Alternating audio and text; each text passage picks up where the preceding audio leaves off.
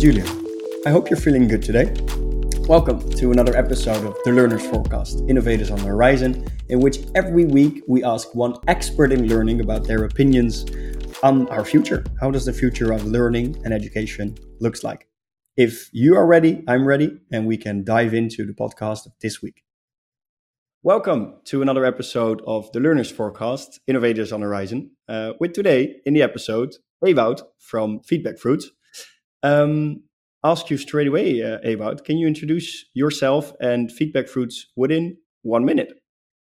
Yes, of course I can. Hi, Julian. Thank you very much for having me. It's an honor. My name is Ewoud de Kok, founder and CEO of FeedbackFruits. And FeedbackFruits makes sure that higher education remains relevant in the future by allowing teachers to organize teaching methods that work much better than traditional methods at scale, supported by technology. And we deliver that technology.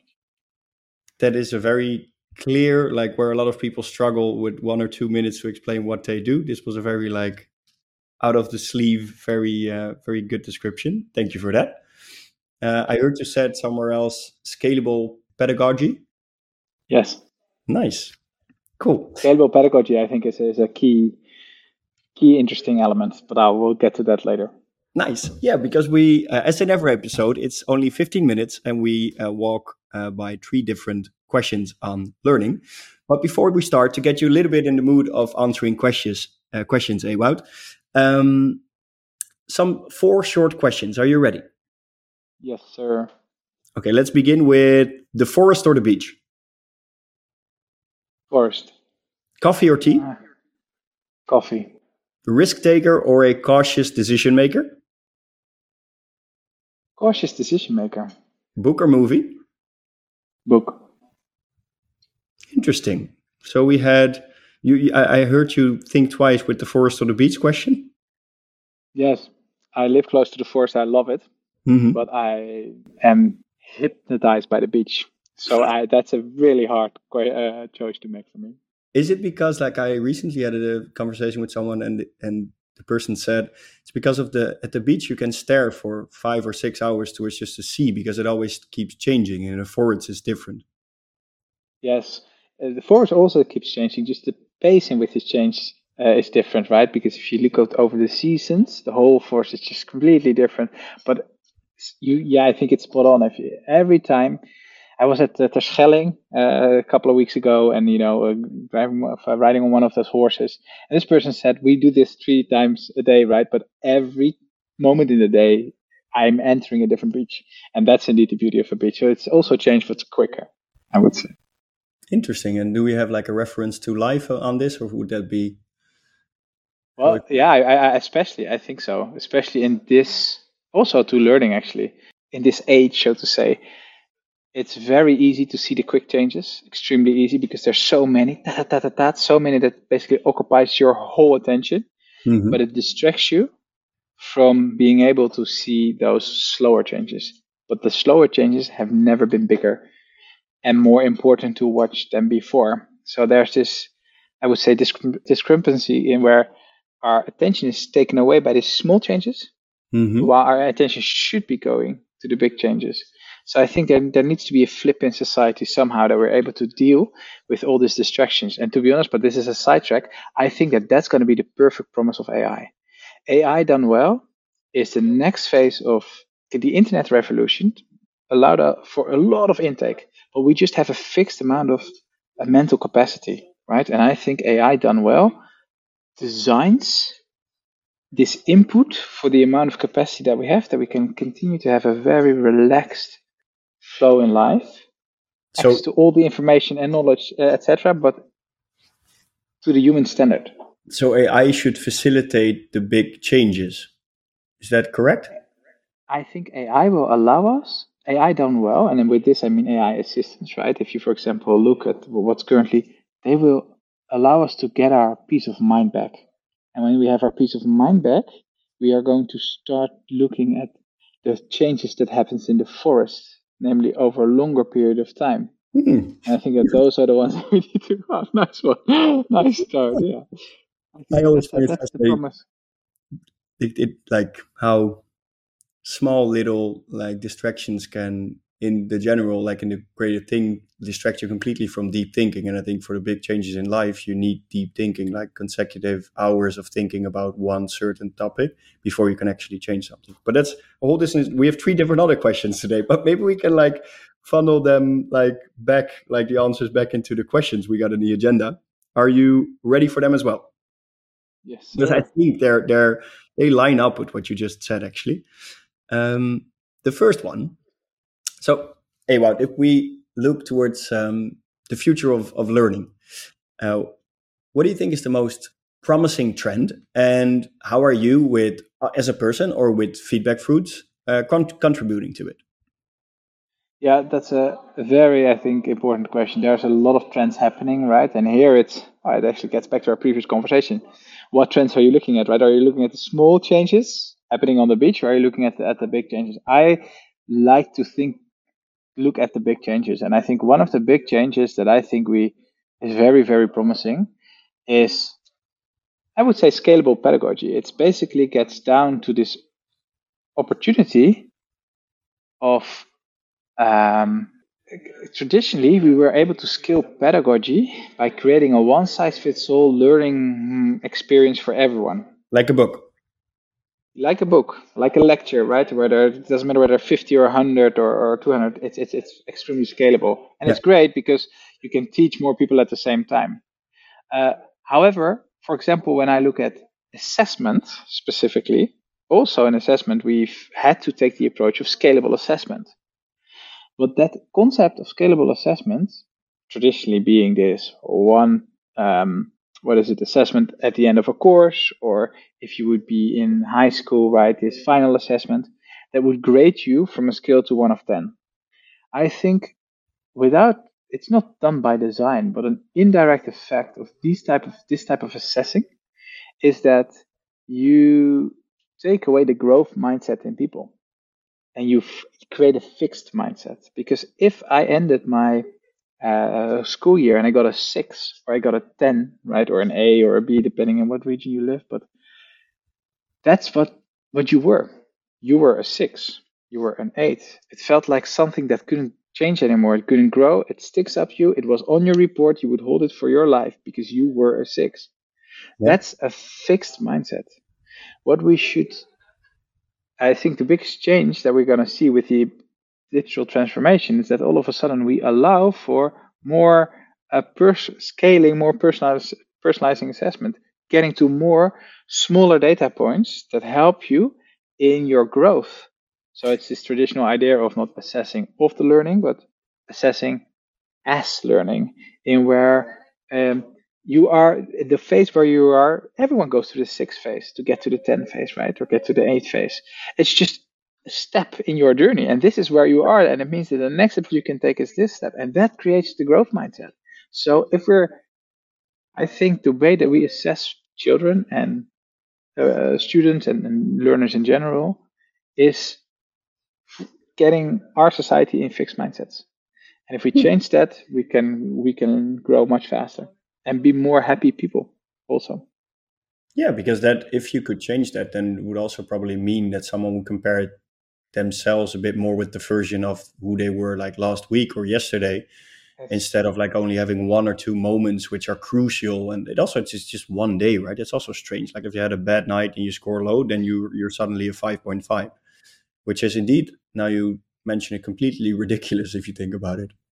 Yes, Interesting. and the longer, yeah. So I'm very hopeful. And then how do we contribute to this? Is well, right. We built technology that allows for a more fine-grained sort of type of data points, a more holistic picture over time to try to understand trends, but also not necessarily to assess people, but to help people grow. Yeah. Hey, and then on that growing part, and on the future part, Um, second question, which I was wondering what your opinion is. Since you're so, I think what you're doing is like breaking open barriers within universities and teaching or helping them teach new ways of teaching their students. So I think that you're the perfect fit to ask this question, actually. If you look towards universities or applied science universities or maybe even high schools, if we would be at one of, let's take universities. We're the two of us walk into university in 20 years in the future, so 2043. And what do we see? Like last week, I had someone on the episode who said, like, you think we will still walk into universities? That was a good one. So if we're at the university within 20 in the next 20 years, 2043. How does it look like? How does the system look like? Yeah, I think a very good question. I think that we still walk into a university because I truly feel that think that the value of true human interaction, especially at that stage in life, is much richer than only the learning that will happen. So I stick with that vision of watching how. I think it will be a big contrast to what I have experienced when I was a student. I studied, I'm not going to name the university necessarily because it doesn't matter what the university was, but I studied in a big university, right? I studied economics or econometrics specifically, but in our faculty economics, we had, let's say, 1,000 first year students. And once I was sitting with a friend of mine, I still very much recall it, and we were looking upon students that walked into their class and out of their class. And my friend was reflecting on it like, aren't these just, cows walking to a slaughterhouse? Machines. Look at the faces of the people. Is this true higher education? Really? Did they go to high school to try to get the VWO diploma that you need in order to obtain to the university to get this? Is this really what it is? That's sort of the mental picture that I very keep close to myself. Of course, it's over exaggerated, right, to make a point, but still. If I go to universities and university colleges specifically, I see a dynamic in the people, smaller groups, much more interaction, passionate conversations, right? People that are engaged on certain subjects. That I hope will be the norm in 20 years' time when we walk into group, universities. More engagement. How would that work? Actually, this lunch, I had a conversation with one of our teammates, and she was reflecting on it. I did University College in Leiden, and we would be, constantly learning. Whether we would be in the class or not, it would just continue because we were passionate by the subject, right? We would continuously be in that mindset, and that I think is the future. No matter whether you're in a class or outside of class, you just care a lot about what you're doing, and therefore like to talk about it continuously with each other. And I would say that's sort of the vision that I would have for in 20 years down the line. But yes, it will definitely still be on a form of campus. That's a beautiful vision. That's promising. I like it. Thank you. And then if we would work towards that future. That's also the last question. If you could give one piece of advice to educators or learners to prepare for a better future of learning, what would it be? So what would it be, like one sentence or two or three, whatever you like? But okay, so try to keep it short. Learning is going to be much easier in the future, but understanding what you want to learn, where your passion is, that will always remain. How easy it is to learn or hard it is to learn, that still remains the key to learning. Try to understand and find your passion in what you want to learn, and the future will allow you to much easier learn it and then become an expert in. But finding that element, I would say that's the search of life. What was it for you? That's a very good question. My passion, the core passion that I have, is around improving our society and improving the world. Increasing happiness of humanity now, but also in the long-term future. That's always been my passion.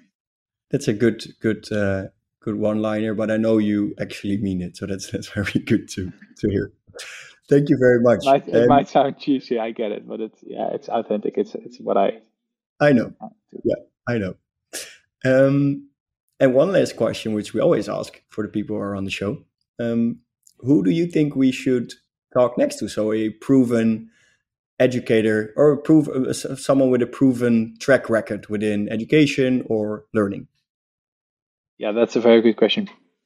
Peter Sabe from Growth Tribe, the founder of Growth Tribe.